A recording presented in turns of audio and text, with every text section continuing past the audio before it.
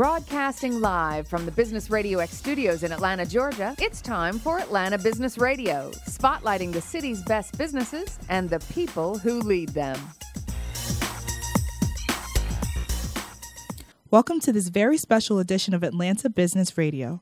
It's time for Tuesdays with Corey, brought to you by our good friends at the Long-Term Care Planning Group. Now, who do we have the honor of speaking to today? Sanja, we have another great show today. And today I'm pleased to have Margaret O'Brien on the show. Margaret comes to us as a subject matter expert on the issues involving individual health insurance, Medicare, and small group benefits for businesses. Margaret has a company called Zentropy Global Insurance. Margaret, welcome. Thank you. I'm excited to be here. Well, we're excited to have you. Health insurance is certainly a hot topic. And you've put in a lot of time to get to the point where you're at now, almost 20 years in health insurance related experience. Tell the listenership about that. Well, I don't think anyone goes to college to become a health insurance person, but I was recruited out of college by Aetna, and I went into their management training program, moved up to Hartford, Connecticut, went through 8 weeks of training, and then was given my first assignment. So this would be at the time period when companies were first starting to talk about managed care, HMOs and PPOs. So I cut my teeth in the managed care industry, and that's where I got started. So where did you go to school? My undergraduate degree is from a small school in San Antonio, Texas called St. Mary's University. Got a marketing degree there. And then later on in life, I quit my job and went back to school, and I got a master's in business administration from Georgia Tech right here in Atlanta. You've lived in a lot of different places, though, when you started your journey to get to this place. Tell us about some of the cities that you've lived in and what you learned from each experience. Well, when I took the job with Aetna right out of school, they told us they could send us anywhere. I didn't realize they meant they were going to send me everywhere. I was originally sent to Tampa, Florida. I spent 10 weeks there, was transferred to Orlando, Florida. I spent 4.5 months there. Moved to Birmingham, Alabama, spent 11 months there. Moved to Charlotte, North Carolina, spent 13 months there. And then I moved on to New York City, and I took the job in New York City because they agreed that they promised me that I'd be there 2 years, and I've spent 3 years there. And each experience was very different. Florida was not what I expected. I really enjoyed living there. I met a lot of nice people, did get to spend some time with the mouse. Birmingham, I always knew was a short stint, which was unfortunate because Birmingham was much prettier than I had anticipated. I pictured an old steel town, and the days of the steel mills are gone. Charlotte was lovely, but I really spent most of my time up in Raleigh. And then I moved up to New York City, and it was kind of scary. When I took the job, my boss said to me, Hoboken. And I said, if I'm going to move to New York City, I want to be right there in the city. So I lived in Murray Hill at 33rd and 3rd. Which city did you like living in the best?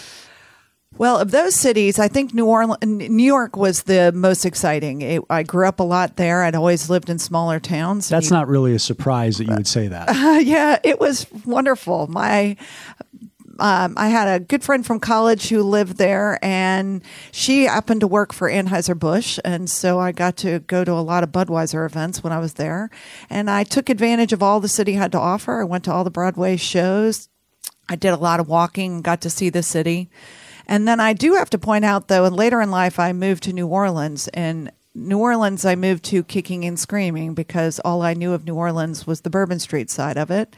There's a lot more to the city than that. I lived in the Garden District for 3 years, made great friends, and still look at it as a home away from home.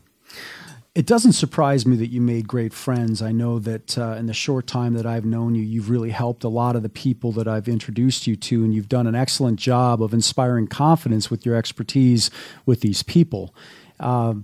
With all of the experiences that you've had, you grew up in Houston, right? I did. I grew up in Houston, Texas. And so how did you decide to go to school in San Antonio growing up in Houston? Well, I actually went away to school for one semester to a small all-girls college in Frederick, Maryland called Hood College. And I decided very quickly that I wanted a more diverse environment, not a small girls' school. So I The other school that I had gotten accepted to that agreed to take me and give me credit for my classes was in San Antonio, Texas. And I went to San Antonio, made great friends, loved living in San Antonio. San Antonio is still one of my favorite places to visit. And then I really hadn't seen much of the world at that point. And so when you've made up for that. I have made up for that. When I got the opportunity to take a job and go somewhere different, I took advantage of it. I think that's a really scary thing. Many people are not willing to take that risk. They need to know what's next. And I've gotten to the point where more and more I kind of jump off and then see what's on the other side. Well, it's certainly served you well. You've had all of this experience working for a company. Was there a jumping off point or a singular instance where you decided, hey, I need to be an entrepreneur. I need to have my own business? Well, it was interesting. I left Aetna at the end of 2013, and I had the opportunity to spend some of the time while I was in severance traveling. And I spent some time doing volunteer work in Guatemala and Nepal and Ecuador. And when I finished with those programs, I said that I did not want to just do the same job with a different shingle. I thought I'd take advantage of the opportunity and see if I could make it on my own. And there have been times that it's been really scary, but for the most part, I love working for myself. I miss the biweekly paychecks, but sometimes I get excited. I look online and I'll see a deposit of $10 and I think, oh, I must have sold something. And that makes me that gives me motivation. Well, you're certainly extremely helpful in you're filling a void that exists out there. Certainly with my client base, we get asked questions all the time about individual health insurance. It's not our area of expertise. There's a lot of talk about health insurance in general, and certainly to have a go-to resource such as yourself to answer those questions and to be able to look the person in the eye and help them is certainly advantageous. And so I think that there's so many questions out there about health insurance, and how have you seen what you do evolve over the last 20 or so years? Oh, wow. It's a completely different industry. Do we have enough time for you to answer that question? I'll try and take it one step at a time. So as I mentioned, when I entered the industry, we were starting in the managed care space. And I was the person who started talking to people about networks. And I have to say that when I went into some of these employee meetings and I started talking to them about HMOs, people were convinced that the doctors who took HMO plans were the doctors who couldn't get patients any other way. The situation has evolved dramatically. When I came back to Aetna, we were starting to introduce what they called high deductible health plans. And I was the person who said, those copays you got used to, all of a sudden those are going away. We're going to start saying you're going to take more responsibility for some of the upfront cost, and insurance is going to be there to protect you from catastrophic loss. So the industry has evolved dramatically. From an individual perspective, I can look at my own situation. I had COBRA when I left Aetna. So when I was going to purchase my own insurance, I wanted an Aetna plan. I had an Aetna plan for a year. And at the end of that year, Aetna said they were pulling out of the individual market. So my next plan was a Humana plan. I loved my Humana plan, had it for a year. And then at the end of that year, Humana said it was pulling out of the market. The next year, I had a Blue Cross plan. If anyone would have told me that Blue Cross would have left the individual market, I wouldn't have believed them.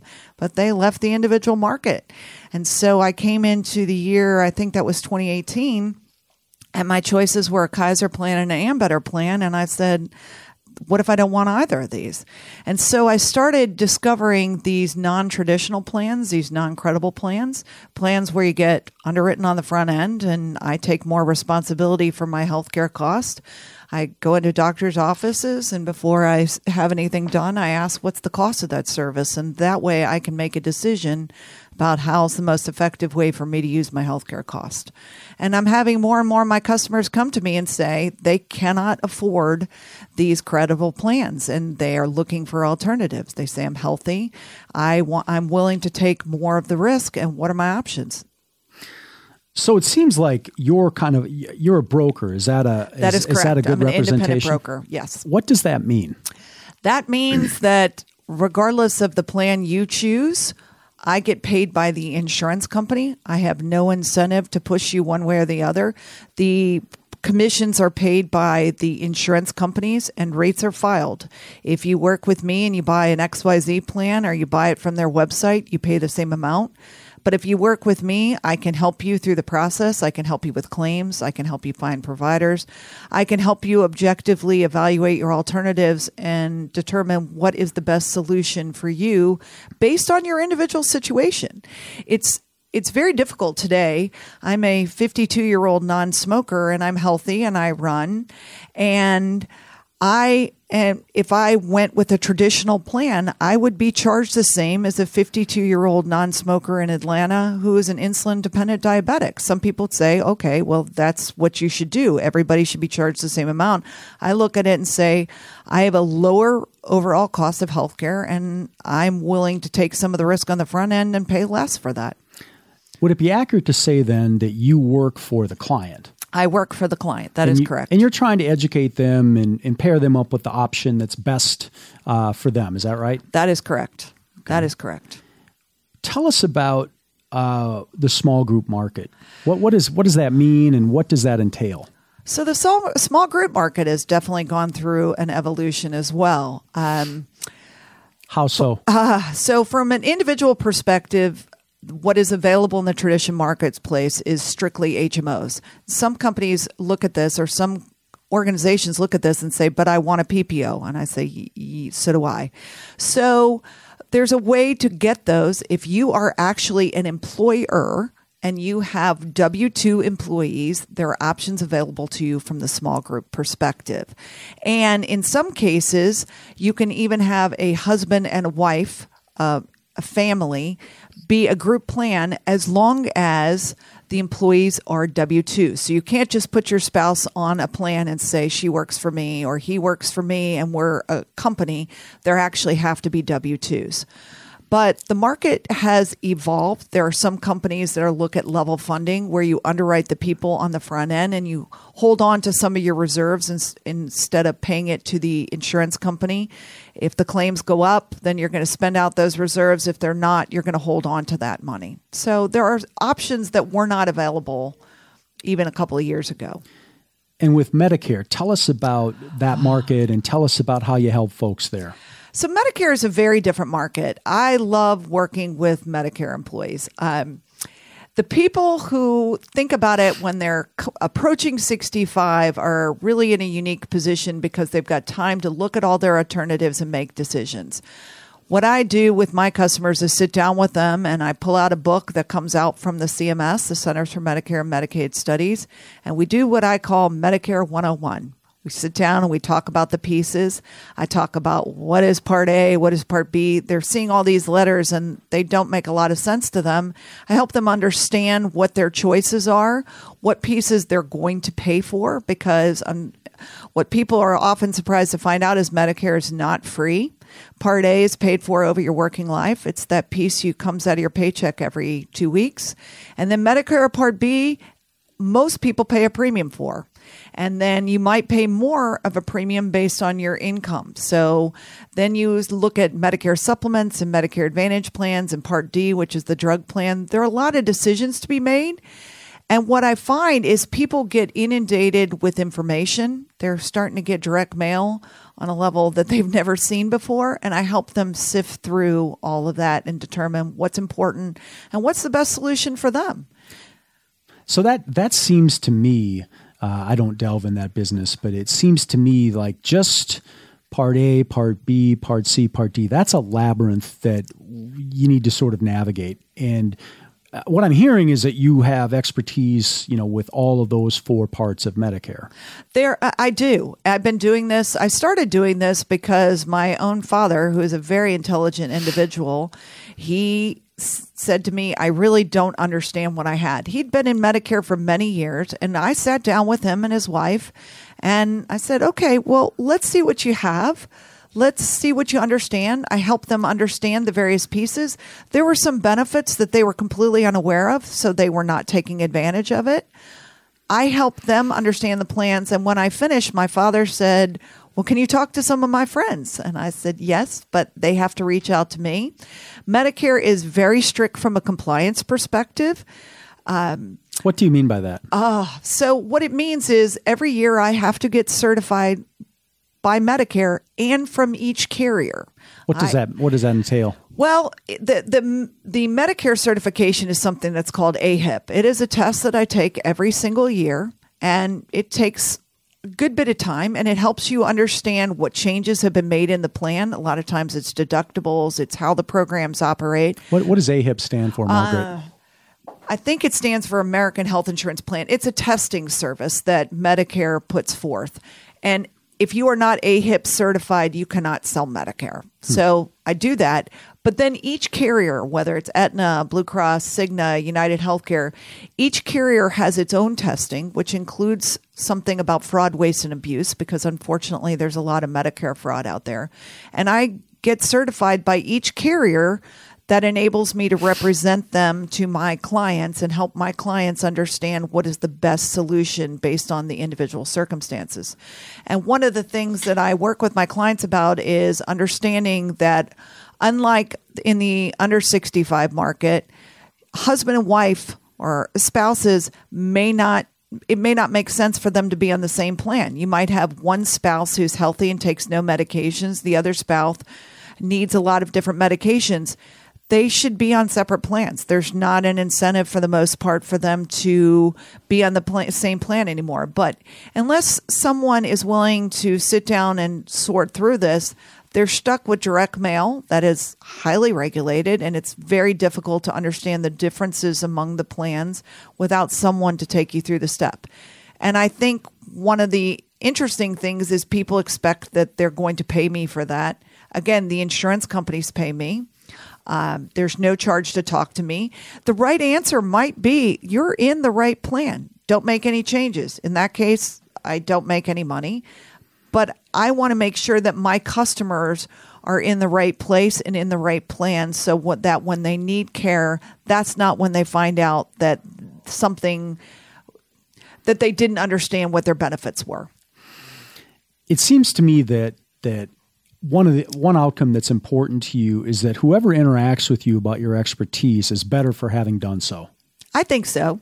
Even if you don't make any money. Even if I don't make any money, because the right answer might be to stay exactly where you are. Yeah, I think that speaks to sort of the sleepability component of this where, hey, if you do the right thing for somebody, that has to be, that can sometimes be enough in some circumstances. Absolutely. And what's interesting is every year with Medicare and individual plans and small group, there's open enrollment periods.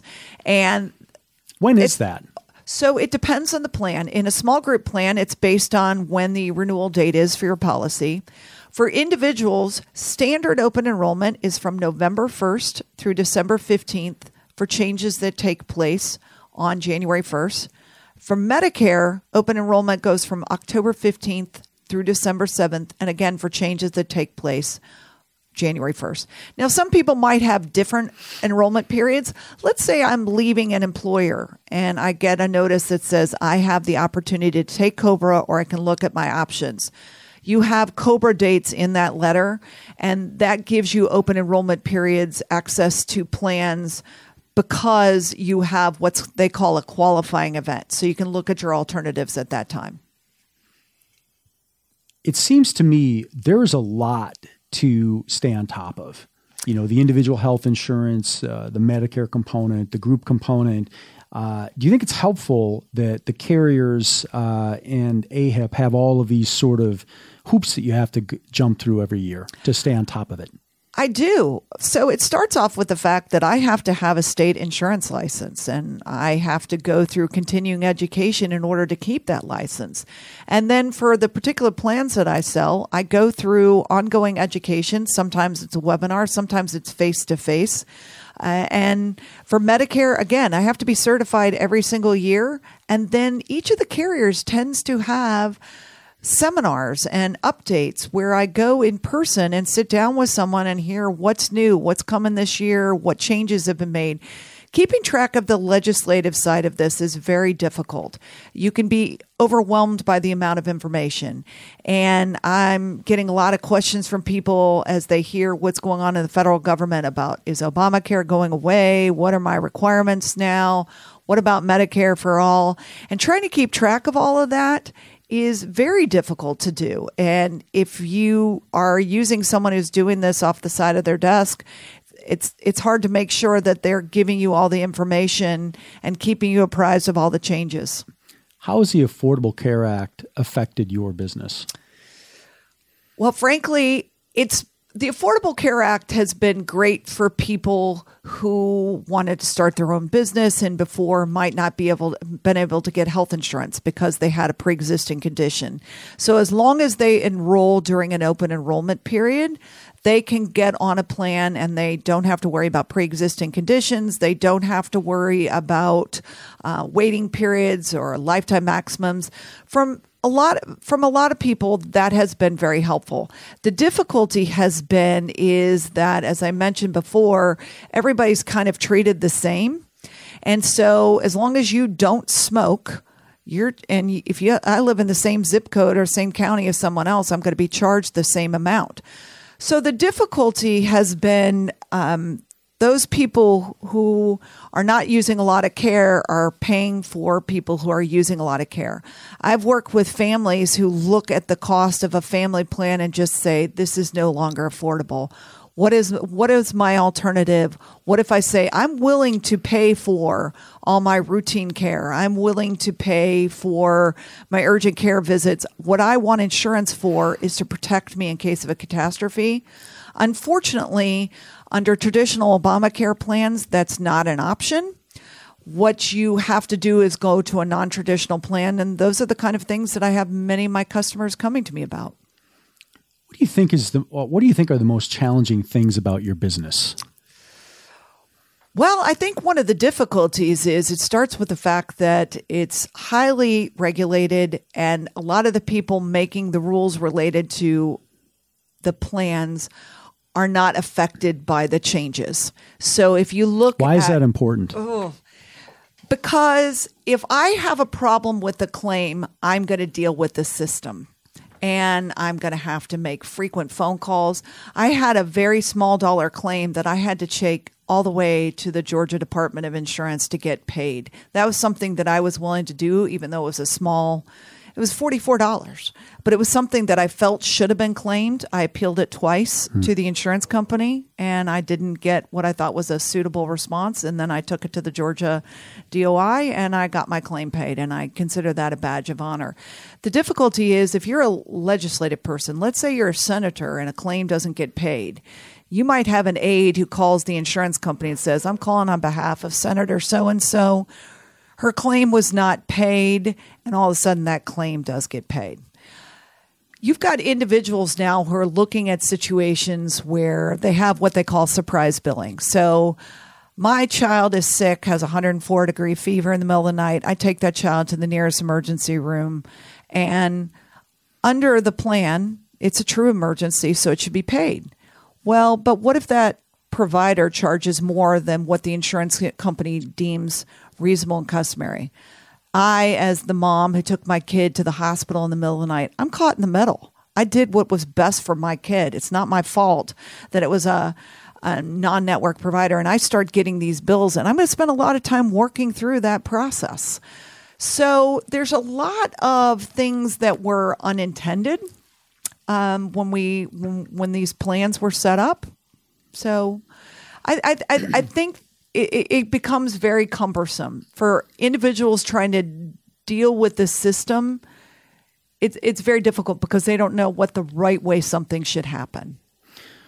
I think one of the things that resonates with me about you is resource is a word that comes to mind, advocate. And I think that it seems that there are multiple ways to solve this issue, and having somebody to kind of walk you through all this to help you understand what it is and perhaps what it is, and perhaps even more importantly what you don't know, and then matching you up with an instrument that is going to best address your situation having someone that is your advocate, I think, is really important, especially with something that can be so difficult to understand.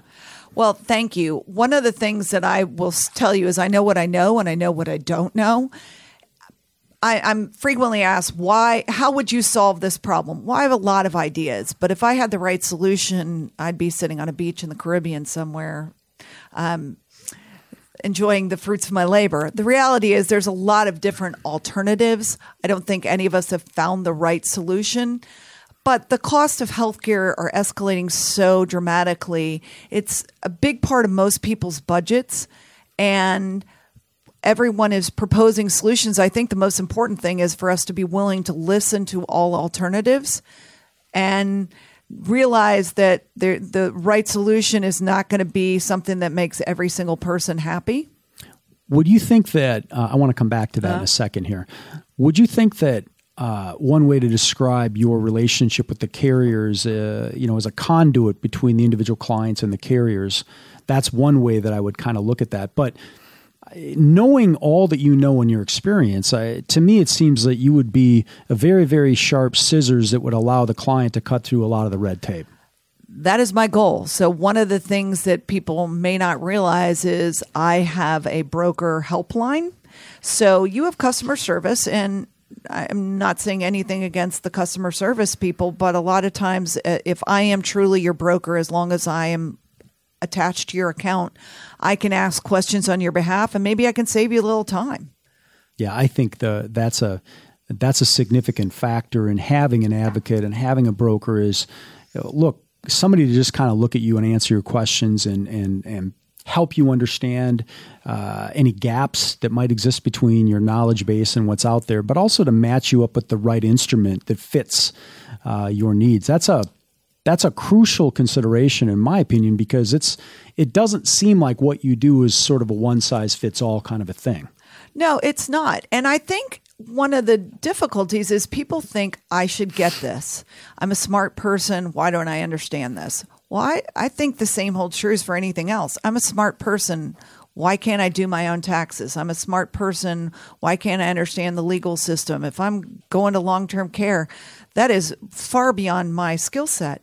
I ask someone who focuses on that field. When I sit down and do Medicare 101 with people, I've even worked with people who've spent a long time in the insurance field, and they say, I don't get this. I'm a smart person. Why can't I figure this out myself? Well, this is what I do. And even today, I will get questions and I say, wow, that's a really good question. So let me follow up on that and I'll get back to you. And I might have to make a couple of phone calls to get the right answer. It's very difficult to know everything about everything. And that's why I think having a broker on your behalf in an insurance field makes a lot of sense. I think as I get older that one of the things that's very important are relationships, but also people that have subject matter expertise in very, very narrow subjects. I think about how much time you have taken and engaged and spent studying and doing 20 years to get to where you're at right now. I mean, why would I think that I could do what you do? Because I clearly don't have the extra, you know what I'm saying? Right. So I think part of where I sit is, look, she's forgotten more than I'm going to know about this. So I'm just going to direct the client to you or direct the contact to you. Hey, call Margaret O'Brien. She's going to be a resource to you and help you. Well, I will say Medicare.gov is a great resource. And the Medicare and You is a great book, but it's a 137-page book. And the website has all sorts of information on there, but you have to know what you're looking for, and you have to know how to ask the right questions. Well, here's what I want to know. I want to know what time it is. I don't want to know how to build a watch. Yeah, that makes sense. That's why I advocate and send people your way, because I know that you do have a lot of experience. It's excellent experience. You have multiple carrier expertise. You're an advocate. And you can speak to these things that aren't what I do. And it doesn't mean that I'm not informed or not choosing to be informed. It just means, hey, there's somebody that throws that fastball, and it's not me. And I don't have any problem sending people your way on that, because it's a disservice for me to try to do what you do, because you've been doing it for so long successfully. Well, and I think that the insurance field is very complicated, but there are insurance people who focus on the areas that they best understand. As I said, with long-term care, when people ask me, because I work a lot with seniors, I get asked a lot about long-term care. It's a very complex process, so I stay out of it. I know what I do, and I know what I don't do. What is the most satisfying thing about what you do? When someone refers me to someone else, it means that they felt that their time was well spent. I work with a majority of my business comes from word of mouth. I do very little advertising or marketing per se, except for to tell people what I do. But if you learn something from what I said, whether you purchase something from me or not, if you refer me to someone else, it means that I've done a good job. I work with a lot of people who are turning 65 from Medicare who might get Medicare through their employer. They might get a Medicare supplement or retiree benefits through their employer. I'm not going to make any money off of you, but you're going to get inundated with your information, and you're not going to necessarily know what's important. And I'll help you review your information so that you know what you have. And then move on. And then sometimes I'll get a phone call from someone that says, hey, you helped my friend. She was on XYZ retiree plan. I don't have access to that, but can you help me as well? Yeah, I think that goes to the statement, everybody is somebody else's somebody. And so you never know who's connected to who. And just because someone doesn't become a client now doesn't mean that they won't become a client in the future, or they perhaps won't send someone your way because they were impressed with how you handled them. Well, I appreciate that, but I absolutely agree. Well, I think the other thing that is interesting to me, so you're involved in individual health insurance, which in and of itself can be very, very difficult and cumbersome to navigate. The whole Medicare component, same thing, very, very much to know. And small group business, type benefits. Is there one area that you like working in more than another, or is there one area that resonates with you more than another? Well, I kind of got into Medicare, I would say, not kicking and screaming. I had always heard how complex it was, and it was not a field I wanted to pursue. But when my father needed to know about it, it made sense to understand it. And as I started working in Medicare, I found I really like it, and I find that there's a lot of misinformation, and there's a lot of people who are in plans that they don't understand. I love working with my seniors. They will give me all the time in the world, and then when they call me to follow up, they'll say, you said such and such. Was that right? And a lot of times they'll pass me on to their friends. I work in a variety of different retirement homes where I'll work with one person there, and she'll refer me to her friends who refer me to his friends. And no one has spent the time to try and educate them. Someone just told them at some point, you need a Plan F. And they have a Plan F, and they don't know why. They enrolled in a drug plan when they first turned 65, and they have that same drug plan, regardless of the fact that they still take the medications.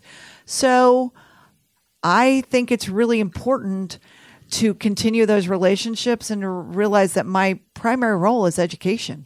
Yeah, there's no question about that. I don't think any business relationship can be generated over the long term without starting from the standpoint of education, being an advocate, being a resource. Now, in our last component of our discussion, you referenced Plan F. What does that mean? Okay, so with Medicare, there are the pieces that come from the government. There's Part A, which is hospitalization, and that's really the facility itself and skilled nursing facilities. That's not anyone who walks through the door.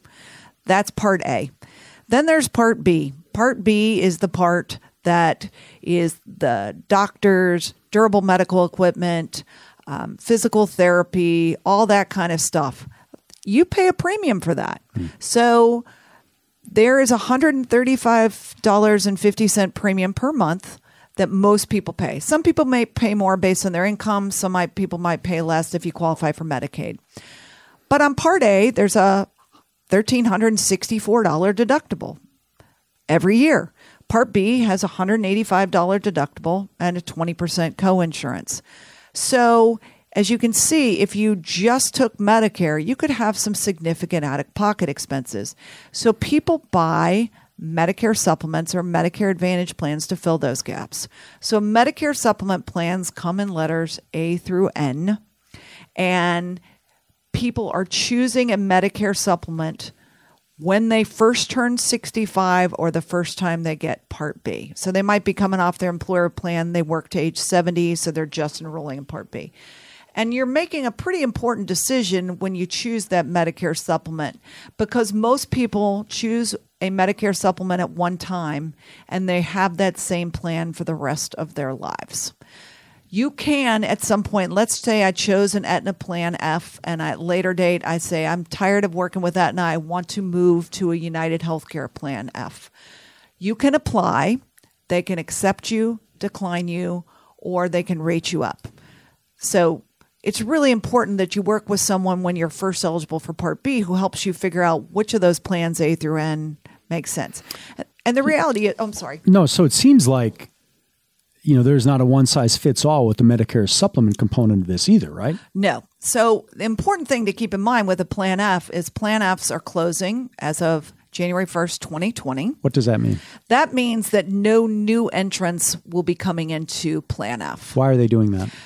It was part of the Affordable Care Act. It has to do with the fact that they want people to have some cost sharing as part of their plans. So in a Plan F, it picks up everything. That Part A deductible, the Part B deductible, and the 20% coinsurance. There's a cost associated with that. So most of the if you're enrolled in Plan F, you don't need to worry. You can stay in that plan for the rest of your life.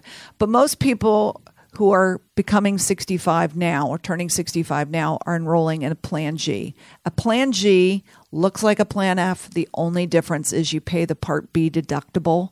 And in 2019, the Part B deductible is $185. So, but you're picking a plan. There's not going to be a quiz on any of this stuff, is there? No. And we use a lot of letters. I wish supplements didn't come in letters because people say, well, I have a Part A. Why would I need a Plan A? They're not the same. They just happen to have letters. Now, what we didn't talk about is D. D is in drugs. You can change your drug plan every year, and you should look at your drugs every year and determine. Is that based on your medication usage and what you're spending? Yes, it is. And based on the carrier's formulary. So a formulary is a list of approved drugs. And something else to keep in mind, there's been a lot of consolidation in the insurance industry. CVS bought Aetna last year. Cigna brought Express Script. Centene has just said it's buying WellCare. So I anticipate there will be a good number of changes going into 2020. So if you haven't looked at your drug plan in a while, this is a really good year to take a look at it. Really? So I just learned so much there. I feel like I'm trying to drink water out of a fire hose there. Really a lot to know there. You've been invited on the show because you're successful and a former guest has highly recommended you. What do you think sets Margaret O'Brien apart from competitors?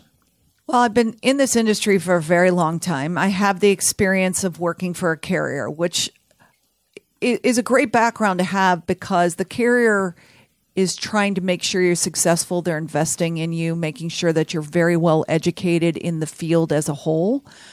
But I also have the situation, have now left a carrier. I now know the competitors. And so I no longer look at it through an Aetna-centric lens.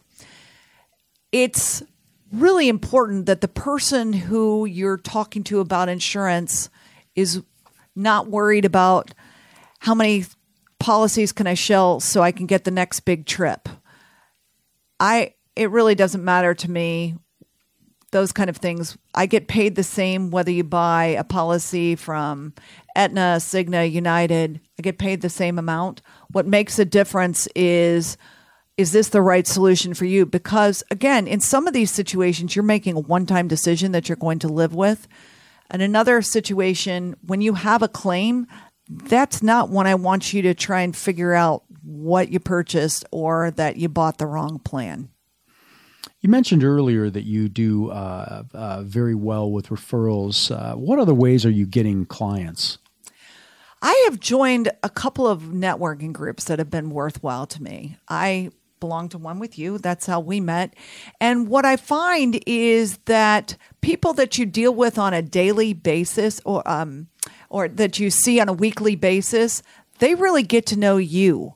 And when a circumstance arises, they're going to remember, oh, by the way, didn't Margaret say something about that the last time she presented? Maybe I had to introduce these two.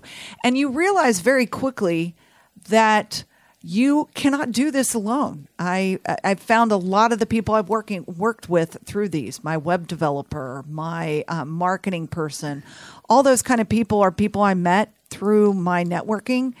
And they're people I'm very confident referring to, and they've helped me be successful. Yeah. Yeah, so it seems to me I use the like, know, trust chain. If I don't like somebody, it's hard for me to want to get to know them. If I don't know them, it's very difficult for me to trust them. And I think that, when you refer somebody to a client or a friend or a contact, it's you are in many ways rubber stamping that person that you're sending to the client or contact or friend. And you're certainly going to get asked about it if there's a less than satisfactory interaction. So you have to know who you're sending to your client, contact, or friend. Would you agree? Absolutely. And I have to be very confident that that person's going to deliver the kind of service that I would want my customer to receive. I work with seniors. I work with a lot of my friends' parents. And the last thing I want is one of my friends to come to me and say, you told my dad X, or my dad is in this situation because you didn't fix this, or you didn't really understand.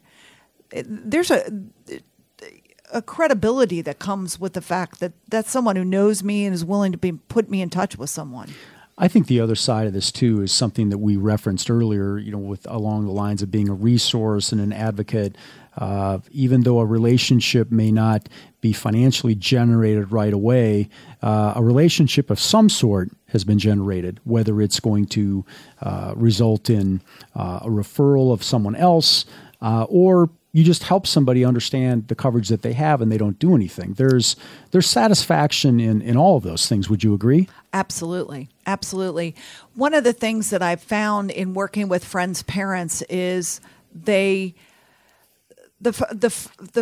friend doesn't find out that what mom or dad bought is not what mom or dad thought she bought until they go to file a claim, and then they figure out that they're behind the scenes. So sometimes I can't fix things, but I can help them understand it and make sure that it doesn't happen, or look for alternative ways to get the same solution.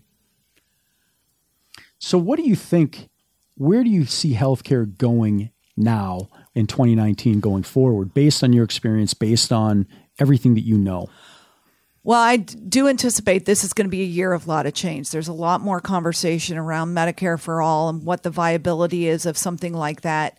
The tax penalty for not having credible coverage as an individual went away, so many people this year embrace what they would call non-credible plans, and they're going to be looking at whether those are a right solution for them for the future. Short-term medical plans, last year, you could only have a short-term medical plan for 3 months. This year, you can have a short-term medical plan for 360 days plus 2 renewals. So to me, the short-term medical plans look like what insurance used to look like before the Affordable Care Act. As long as you stayed covered, you could continue to have coverage. So you're going to see a lot more expansion of that. I do anticipate you're going to see some carriers come back into the individual market. Really? What makes you say that? Because now that they can get some flexibility in what they can offer, and maybe you're going to see some of the major carriers come back and say, as long as I can underwrite it on the front end, I'm comfortable with the risks that I'm buying in.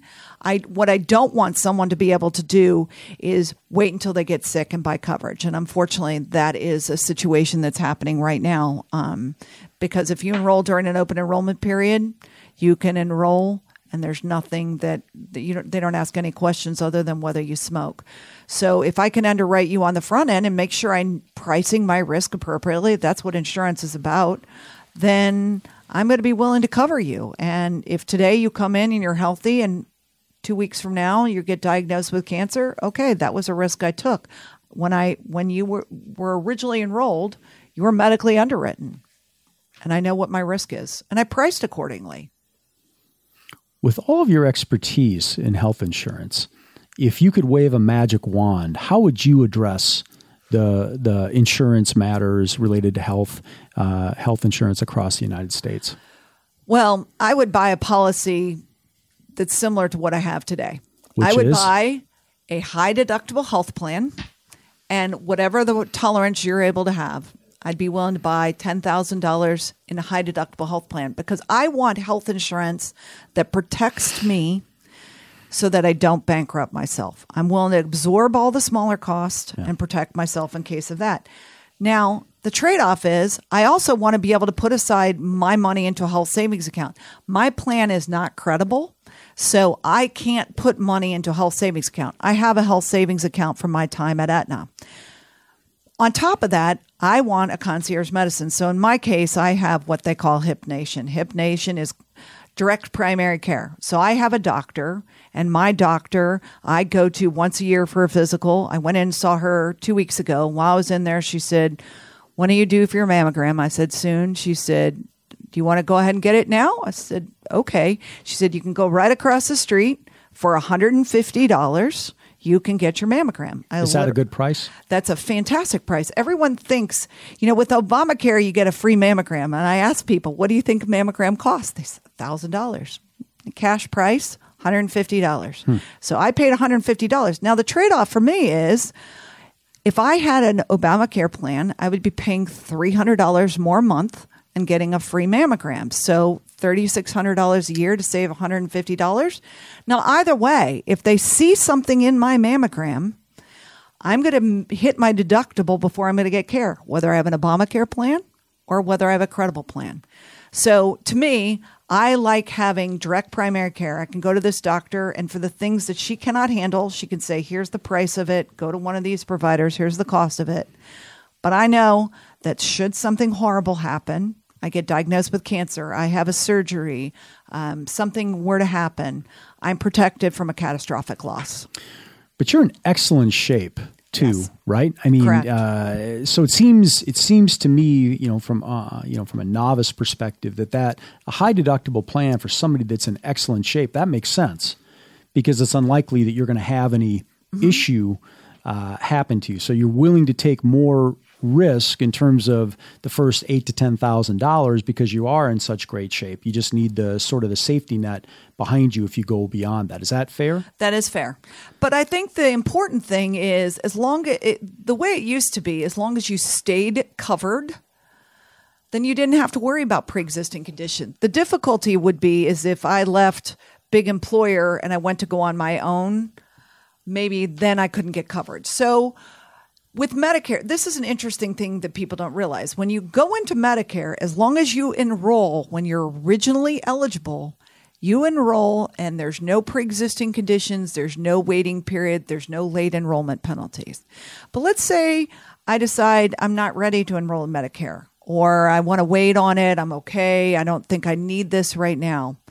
I can enroll at a future date during an open enrollment period, but I'm going to pay a late enrollment penalty. And as we talked about before with Medicare supplements, I'm making a one-time decision about that. As long as I get into the plan when I'm originally eligible, then I can stay in that plan and they can never put pre-existing conditions on it.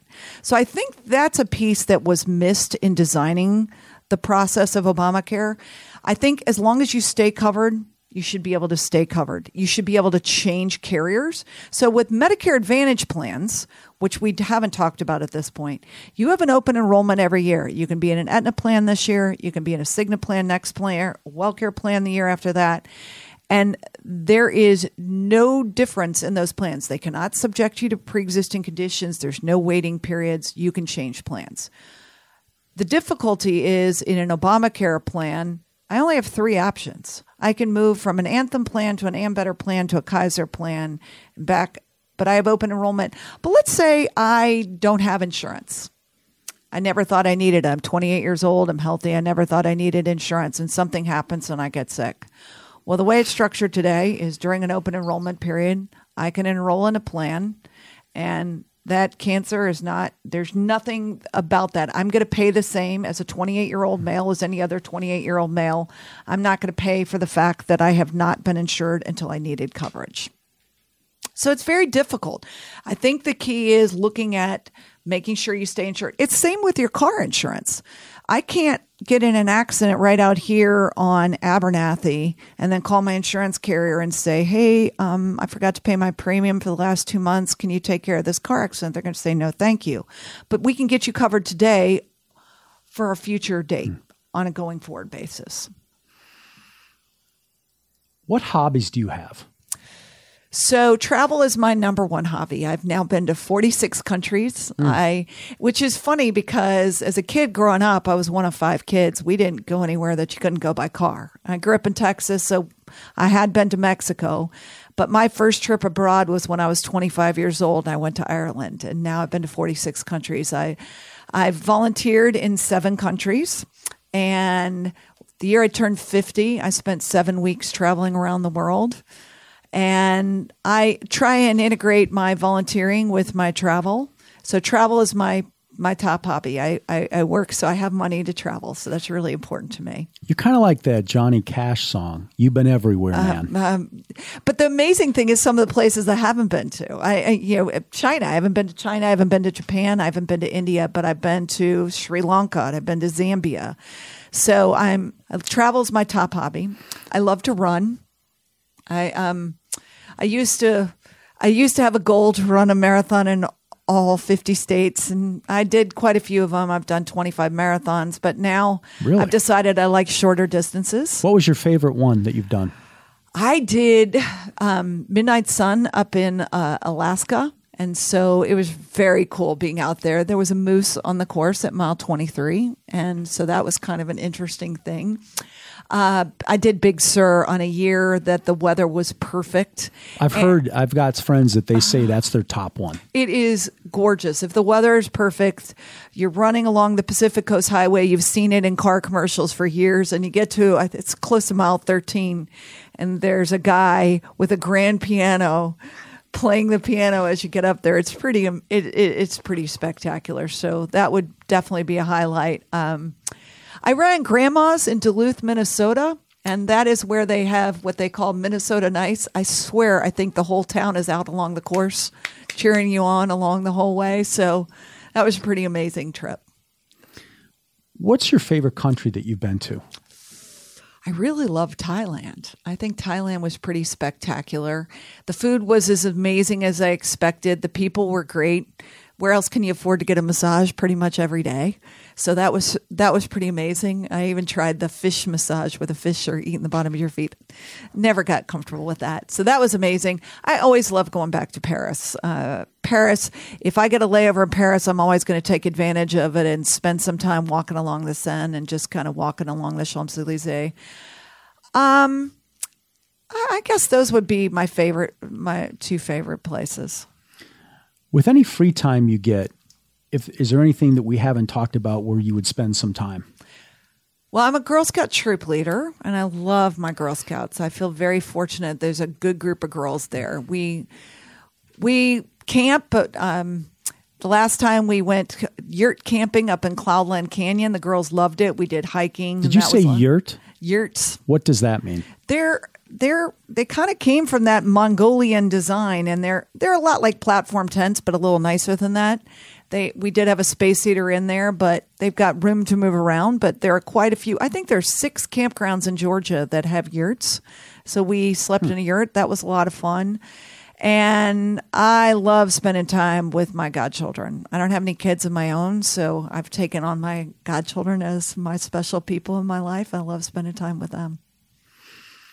Are there any other charities or issues that you feel strongly enough to get involved in? So human trafficking is a big target for me. I'm going to India this year, and I'm going to be working with women and girls. I first got exposed to it as an issue through my Rotary. I'm involved in the Buckhead Rotary, and I didn't realize how close to home it hits. Unfortunately, in Atlanta, it's pretty prevalent. And what you tend to think of is you think of older women or girls getting sold into slavery. What you don't realize is a lot of times it is young girls from affluent families who just get taken down the wrong path. They meet someone on the internet, he pulls them in, and all of a sudden, next thing you know, you're gone. It's far too common in Atlanta.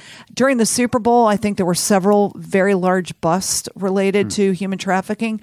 One of the things that I think our legislature has done a good job is they've stopped going after the people who are being trafficked. They're going for the people who are doing the trafficking and the people who are buying the services. And what you've learned from some of these busts that they've done is it's happening in affluent neighborhoods, and it's happening. You mean like in residential neighborhoods? It's happening in residential neighborhoods. Now that I've just mentioned this to you, the next time you go into a hotel in Buckhead, I don't know if they do it in the men's room. I can tell you they do it in the women's room. There's usually a flyer in each bathroom stall that says, "Are you being trafficked?" Here are the numbers to call, because they're finding that these men, they're taking these girls through hotels, and you go where the money is. And so higher end hotels, those are the people who have money. That's who is buying these girls. And it's also happening to boys. Well, certainly, I think it's admirable that you have spent so much time honing your craft and expertise in individual health insurance in the Medicare arena, small group benefits. You've certainly been very, very committed to that and have had great results over the years. But I think it's even more admirable that you're giving back to your community by what you're doing with the trafficking that we just talked about. Also, your commitment to the Girl Scouts and all of the other volunteer work that you do. One of the things that I always ask every guest is, if you could give the younger version of yourself advice, what would it be? Say yes.